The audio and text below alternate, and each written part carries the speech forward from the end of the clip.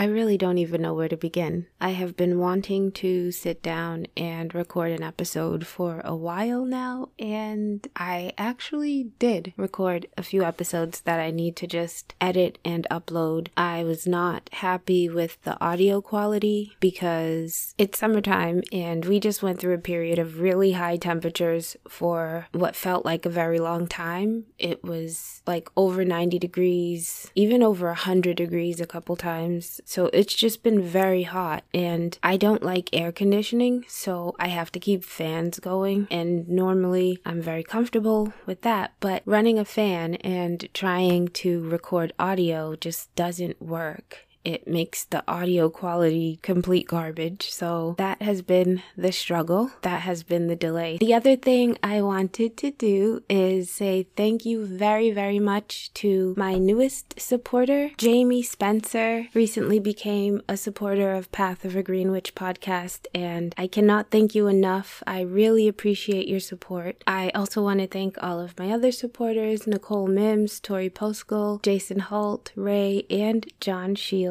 Of course. Thank you guys so much. Your support really helps me tremendously.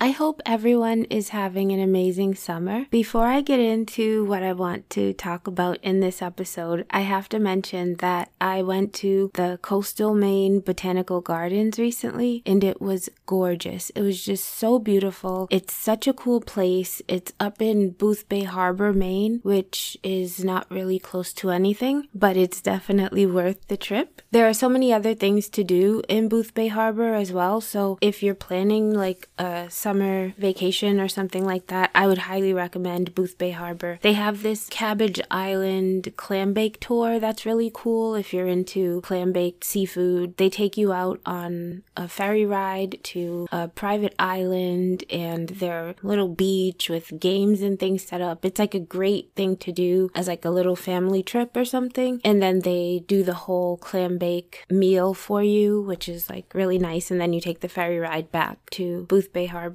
There are also like day fishing trips you can do. I did one once and I caught, I think it was a bass, and then we like grilled it and ate it. It was so delicious. But the botanical gardens are just so beautiful. So they have a butterfly garden normally, like it's always there, and that's really cool. You go into the area and the butterflies are all flying around and they land on you and all of that, which is like so cool. It's just so beautiful. But they had this special exhibit about, why can't I think of the word when butterflies are little? It was a caterpillar exhibit. So they had all the different kinds of caterpillars, and some of them were like metamorphizing into butterflies, so they were like wrapped up in their little chrysalis. And it was really cool because the people who were running the exhibit were very knowledgeable about all the different types of caterpillars, and a lot of them camouflaged so well that it was like impossible to even find them unless you're an expert and you know about them. I feel like that special exhibit was probably one of the coolest things, but even if they didn't have that there that day, it would have still been amazing. Another cool thing though about the exhibit and the people running it, you know, I was asking tons of questions just because I tend to nerd out on random things, and one of the people who was explaining all of the different details about the caterpillars kind of casually mentioned that they were from Brandeis University, and I'm like, really? Like, I was shocked because Brandeis University is in Massachusetts. It's actually in a town very close to the city that I grew up in, and I actually went to Brandeis University. Like, I lived there on campus and everything. That was like my college experience. I guess it would have been my full college experience if I hadn't dropped out and left abruptly, but yeah, that's just an interesting part of my life story. So anyway, I was like, oh really? You guys are from Brandeis? I went to Brandeis. I stayed in North Quad, Cable. And he's like, really? Like, you don't often meet other people who've gone to Brandeis. It's a relatively small school, and it's a really good school, don't get me wrong, but it's, I say, in some ways kind of unique.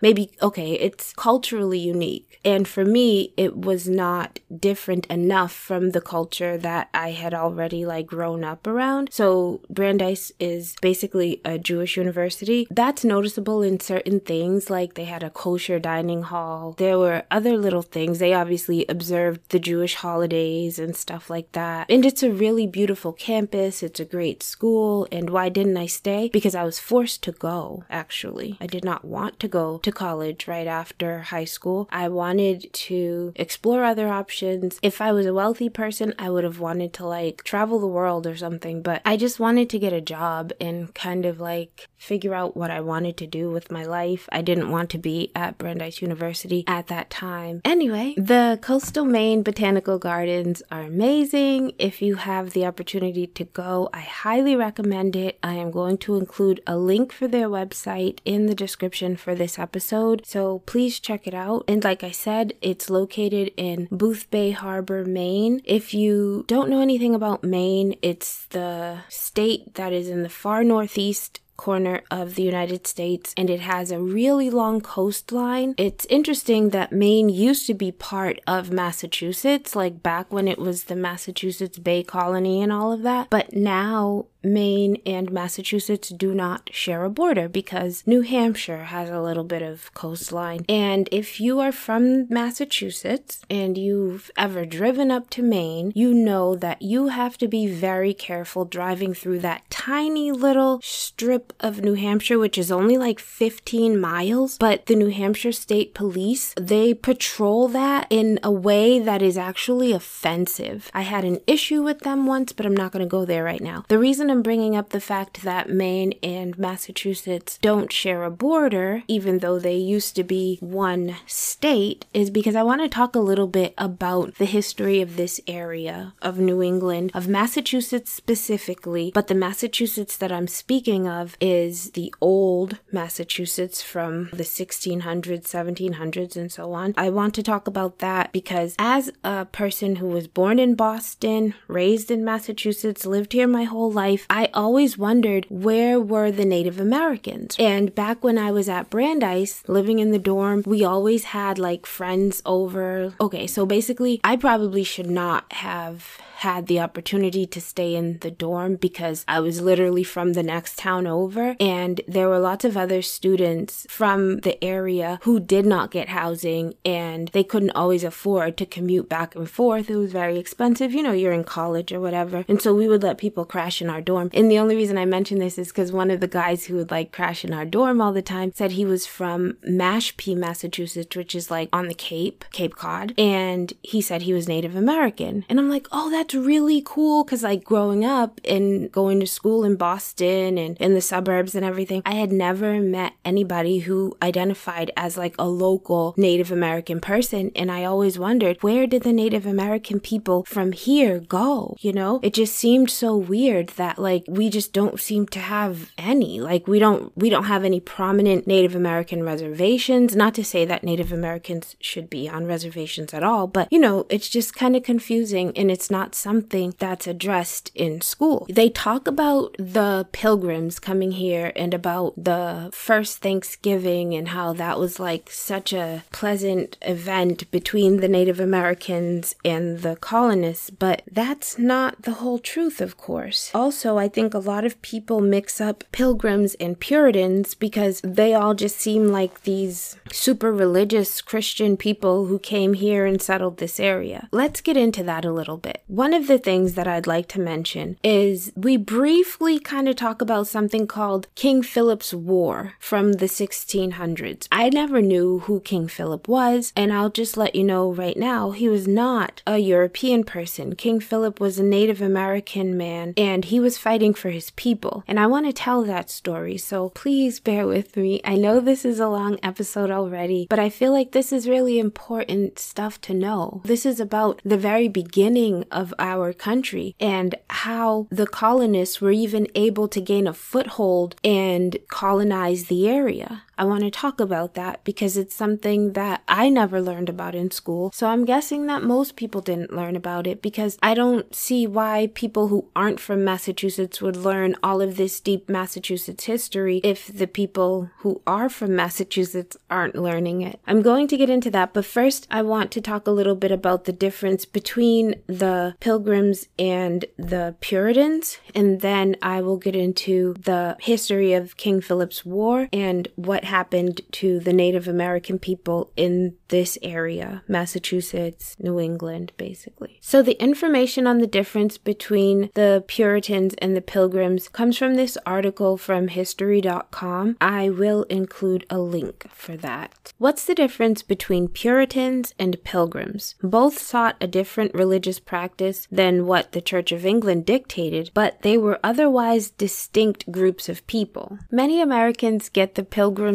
and the Puritans mixed up. Common thinking is they were both groups of English religious reformers. They both landed in modern-day Massachusetts, and they were both stuffy sourpusses who wore black hats, squared collars, and buckled shoes, right? Well, maybe not buckled shoes. To understand the biggest difference between the Pilgrims and the Puritans, you have to go back to the Protestant Reformation, which swept across Europe after Martin Luther supposedly nailed his 95 Theses to the church door in 1517. Thanks to the printing press, non-clergy had access to the Bible in their native languages for the first time. They began to question why Roman Catholic worship services were so different than those of the primitive Christian church. The Reformation was slower to arrive to the British Isles, but England had its own split from the Roman Catholic Church in 1534 when King Henry VIII wanted a divorce, and the Pope would not grant it. The newly created Church of England was similar to Catholicism in every way, except instead of the Pope carrying divine authority, it was the British Crown. So who were the Pilgrims? Every British citizen was expected to attend the Church of England, and those who didn't were punished by the state. One group of farmers in northern England, known disparagingly as the Separatists, began to worship in secret, knowing full well that it was treasonous. Once they decided that the only way they could be true to their conscience was to leave the established church and secretly worship, they were hunted and persecuted, and many of them faced the loss of their homes and the loss of their livelihood. When it became impossible for them to continue in this way, they began to seek another place to live. And that's according to the director of Pilgrim Hall Museum in Plymouth, Massachusetts. Her name is Donna Curtin. So first, the Separatists fled to the Netherlands, which was a wealthy maritime superpower that was far more religiously diverse and tolerant than England. But while life in Holland was peaceful, it wasn't English, and the Separatists feared that their children were losing their native culture. So they decided that the only way to live as true English Christians was to separate even further and establish their own colony in the New World. We call them the Pilgrims, but that's not actually what they called themselves. They wouldn't have even heard that term in their lifetime. The first usage of capital P, Pilgrim, appeared around 1800 when a group of citizens in Plymouth proposed the creation of a Pilgrim Society to organize the annual celebration of the founding of the Plymouth colony in 1620. So before 1800, the Separatists who landed at Plymouth Rock were known as the First Comers or Forefathers. So that's who the Pilgrims were. Who were the Puritans? So the Pilgrims or Separatists believed that the only way to live according to biblical precepts was to leave the Church of England entirely, but the Puritans thought they could reform the church from within. The biggest difference between the Separatists and the Puritans is that the Puritans believed they could live out the congregational way in their local churches without abandoning the larger Church of England. The Separatists believed that they had to completely separate themselves and have a congregational community separate from the state church. This led to the Separatists being on like the outskirts of society, so even if they were educated, they wound up in low-paying jobs, and that was part of the reason that the Separatists fled to the Netherlands, where they thought they might have more opportunity. But the Puritans, on the other hand, stayed wealthy because they were not trying to separate themselves so much. So you might wonder, why would the Puritans be seeking land in America if they wanted to reform the church from within? Well, the Puritans ultimately decided to journey to the New World for some of the same reasons as the Separatists. The Puritans, who already had some money, saw a favorable investment opportunity opportunity by owning land in America. And strangely, they also believed that by being far away from England, they could create the ideal English church. So on the one hand, they wanted to reform the church from within, and then on the other hand, they wanted to set up this separate church and make it better than the original one. We know that the Pilgrims landed in Plymouth in Massachusetts, or what is now Massachusetts, in 1620, and the Puritans settled Massachusetts Bay Colony 10 years later in 1630. The Puritans arrived in 17 ships carrying more than 1,000 passengers. They came with money and resources and divinely ordained arrogance. Just 10 years later, the Massachusetts Bay Colony was a Puritan stronghold of 20,000 people, while the humble Plymouth colony was home to just 2,600 pilgrims. So the Massachusetts Bay Colony had almost 10 times the number of people after just 10 years, and Plymouth Colony, which had a 10-year head start over the Massachusetts Bay Colony, just had a fraction of the number of people. So Plymouth was fully swallowed up by Massachusetts Bay just a few decades later. And because the Pilgrims and the Puritans share a similar backstory, their legacies often got blurred in the minds of later generations of Americans. But the arrogance of the Puritans led to the idea of manifest destiny. And I'm going to get into manifest destiny in another episode, but it's basically about this white supremacist idea of feeling entitled to this land that was already inhabited by Native American people. Some historians get a little frustrated when people confuse the Pilgrims and the Puritans because they actually had very different approaches to their interactions with Native American people. A historian from San Francisco State University named Sarah Crabtree said, "It contributes to the myth that the first Thanksgiving and religious freedom are part and parcel of America's origin story. The Puritans and their city on a hill explicitly rejected religious freedom, and they never attempted to adopt the Pilgrims' initial fleeting cooperation with American Indian people." So basically she's saying that the Pilgrims actually did want to work with the Native Americans, and we know that from some of the stories that we hear about how the Native Americans helped the Pilgrims survive, because a lot of them were dying that first year when they got here because they didn't know how to properly grow food here, and the winters were very, very cold. So the Native Americans who were already here helped them, and that means the Pilgrims actually had kind of a decent relationship with the Native Americans initially. But when the Puritans came, they felt like they were entitled to the land and that the Native Americans were less than, and they did not have a good relationship with the Native Americans. As this article mentions, within a few decades from the original 1630 landing, the Puritans had overtaken the Plymouth colony, so Massachusetts Bay Colony became much more dominant than the Plymouth colony. So I'm guessing that all of the things that started to happen to the Native American people, which I'm going to get into now, were a result of Puritan people's decisions and Puritan attitudes towards Native Americans. Here's where I want to talk about King Philip's War. This is from June 24th, 1675. King Philip's War breaks out. On this day in 1675, Wampanoag warriors killed 7 colonists in Swansea in retaliation for a series of injustices suffered at the hands of the English. This raid is generally considered the beginning of King Philip's War, a bloody conflict that would involve every New England colony and Algonquin peoples throughout the region. Over the next year, members of the Abenaki, Narragansett, Nipmuc, and Wampanoag tribes attacked more than half of all the settlements in New England and reduced about a dozen towns in Plymouth and Massachusetts Bay colonies to ashes. By August of 1676, more than 600 settlers had died and 1,200 homes had been burned. An estimated 3,000 Native Americans had died at the hands of the English. On June 24th, 1675, Native American warriors from the Wampanoag tribe killed colonists in retaliation for some injustices that they felt they had suffered at the hands of the English. And this raid, where these 7 colonists were killed, is considered the beginning of King Philip's War. The war involved all of the New England colonies and and the Native American people from this area. And these are considered the Algonquian tribes. So King Philip, I already mentioned, was a Native American person. King Philip's real name was Metacom. Metacom had a brother named Wamsutta, and what happened to Wamsutta is the reason that Metacom, or King Philip, got involved in this conflict. So in 1662, the governor of Plymouth Colony summoned Wamsutta, who was a young sachem or chief of the neighboring Wampanoag tribe. He wanted to meet with him. Wamsutta was distrustful of the Englishman's intentions, though, and he refused to meet with the governor of Plymouth County. So he was then forcefully escorted to Plymouth by armed settlers, and a few days later, Wamsutta's men carried their leader home dead. Inexplicably, he had become ill shortly after his conference with the colonial officials. Wamsutta's brother Metacom, who was called Philip by the English, succeeded him as sachem, and Metacom firmly believed that the white settlers had poisoned Wamsutta, and many Wampanoags agreed, and this further heightened tensions between the Native Americans and the English settlers. Okay, so basically, the governor of Plymouth Colony wanted to have a meeting with the leader of the Wampanoag tribe, whose name was Wamsutta, and Wamsutta didn't want to go, and he was forced to go. The governor of Plymouth Colony sent men with guns, basically, to force him to go to meet with the governor, and a few days later, Wamsutta was dead. Now, I agree with Metacom that Wamsutta was poisoned, but obviously, we don't have any real proof of that. By the 1670s, there were more than 50,000 English colonists living in New England, and they were steadily encroaching on land that was held by native people. The population of Algonquian people had fallen to about 20,000 by the early 1600s, and this was due to diseases brought to America by the Europeans. So by the 1670s, the settlers and Native Americans were no closer to understanding each other and their respective cultures than at the beginning of the century. A reverend named Increase Mather was known to have said, quote, "Heathen people amongst whom we live, and whose land the Lord God our fathers hath given us for a rightful possession." So this kind of encompasses that idea of manifest destiny. This reverend, who was supposed to be a Christian man, is claiming that the people who were already here are simply heathens, and that the land was promised to the colonizers by their God. In June 1675, simmering hostilities erupted into open warfare. Early in the month, following a highly questionable trial, Plymouth authorities hanged 3 Wampanoag men for the alleged murder of John Sassamon, a Native American who had been raised and educated among the Puritan elite. Metacom was enraged. On June 20th, Wampanoag warriors burned several farms in Swansea. 3 days later, a Swansea man shot and mortally wounded a Wampanoag. The attack on June 24th, 1675, was the native warriors' revenge. Terrified Swansea settlers abandoned their farms and took refuge in garrisons. Plymouth Colony sought help from Massachusetts Bay Colony, and together their militias tried to corner King Philip. But King Philip got away from them, and he fled to his Nipmuc allies in central Massachusetts. In the month that followed, Wampanoags attacked Taunton and Old Rehoboth. They burned much of Middleborough, and they destroyed the village of Dartmouth. Time and again, ill-trained and poorly prepared colonists found themselves thwarted by native warriors who used guerrilla-type tactics and were far more skillful marksmen and could easily pick up and move their camps. But while native people's tactic of remaining constantly on the move prevented the English from counterattacking, it made it impossible for them to grow and harvest food. The Narragansett, feared and respected for the prowess of their warriors, had initially stayed out of the conflict, but in the late fall of 1675, rumors circulated among the English that the tribe was preparing for war. On December 19th, the English staged a preemptive strike. A combined force of 1,000 men from Massachusetts Bay, Plymouth, and Connecticut colonies attacked a fortified Narragansett village. So Massachusetts Bay, Plymouth, and Connecticut got involved in this conflict, but Rhode Island, which was under Roger Williams' leadership, declined to participate in the conflict. This became known as the Great Swamp Fight. Englishmen slaughtered approximately 600 Narragansett men, women, and children. The English declared it a huge victory, but that is a questionable conclusion because the Narragansett immediately joined the alliance detachments of native warriors and killed scores of settlers and destroyed hundreds of homes. By the spring of 1676, the English had abandoned Springfield, Deerfield, Northfield, Brookfield, Lancaster, Groton, Mendon, Wrentham, Swansea, Rehoboth, and Dartmouth. Algonquian warriors staged raids in Chelmsford, Andover, Haverhill, Woburn, and as close to Boston as Braintree. So like I mentioned, the Native Americans had a tactic of remaining constantly on the move to prevent the English from counterattacking, but it also made it impossible for them to grow and harvest food. So Algonquin food supplies began to run low, and that's a fact that their enemies were quick to notice. In May 1676, the Nipmuc established camps along the Connecticut River about 5 miles north of Deerfield to fish and plant crops. They had recently had a bunch of victories in this war, so they kind of let their guard down, and the English had good intelligence, and when word reached them, 150 men staged a dawn attack. They killed primarily women, children, and old people as they slept. The Nipmuc warriors regrouped, fought back, then pursued the English, killing 39 of them. The Nipmuc's losses were estimated at 200. The following month, the English staged an offensive and forced the Indians to abandon their newly planted fields. In July, colonists resumed their pursuit of King Philip. They captured his wife and 9-year-old son and sold them into slavery. King Philip was betrayed by one of his own men, who shot and killed him on August 12, 1676. Englishmen decapitated and quartered his body. They placed his head on a stake and marched it through the streets of Plymouth, where it remained in public view for years. Colonists systematically hunted down the other Native American leaders, killing some of them on sight and convincing others to surrender with promises of amnesty, then executing them. In September, Massachusetts Bay Colony declared that any native person responsible for English deaths would be killed and all remaining Indians sold into slavery. Most of the enslaved were shipped to the West Indies, an almost certain death sentence. By late 1676, English settlers had effectively cleared southern New England of its native inhabitants. A small number of King Philip's people, Metacom's Wampanoags, managed to survive. They sustained their culture in Mashpee, on Cape Cod, and on Martha's Vineyard. So this answers the question of what happened to the Native Americans from Massachusetts and the rest of New England. They were slaughtered in battles and wars, and the ones who were not killed were forced onto ships and sent to the West Indies to be slaves. I wonder why they teach us that the Native Americans and the colonists had a good relationship when that is only the very, very beginning of the story and the rest of it is terrible. I don't understand why they lie to us so much throughout our education. It seems very intentional. This history is embarrassing. It's tragic. It's something that most of us today would say was just wrong. The colonists, the people who came here, had no right to view this land as promised to them by God. Nobody has the right to do that, to feel that the spirit that they believe in has promised them something that belongs to someone else so they can go in and harm the person or exploit the people. I just think that that is so deeply wrong, and we all know it's wrong, but I guess when you have this sense that you are superior to others, you're never going to have any sort of empathy for that person. You're not going to see those people as deserving of any kind of rights. Oftentimes people see people as beneath them, and they think that giving equality to those people that they see as beneath them would be like taking something away from the ones who feel they are superior. It's an insane notion, but that is the way people back then saw it. Like the man Increase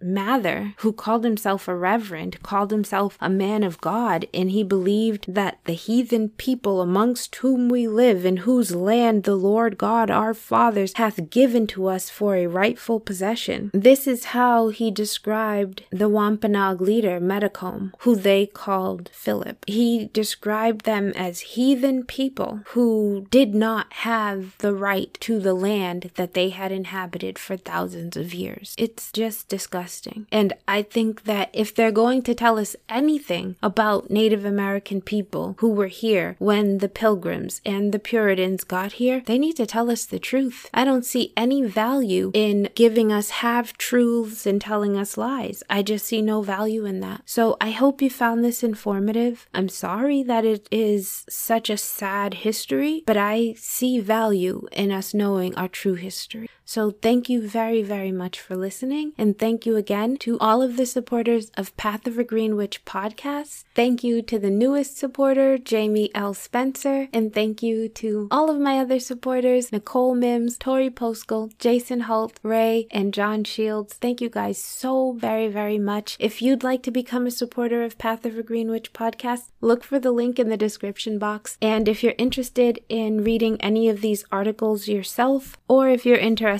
in checking out the Coastal Maine Botanical Gardens, look for those links in the description as well. Thank you for listening to Path of a Green Witch podcast.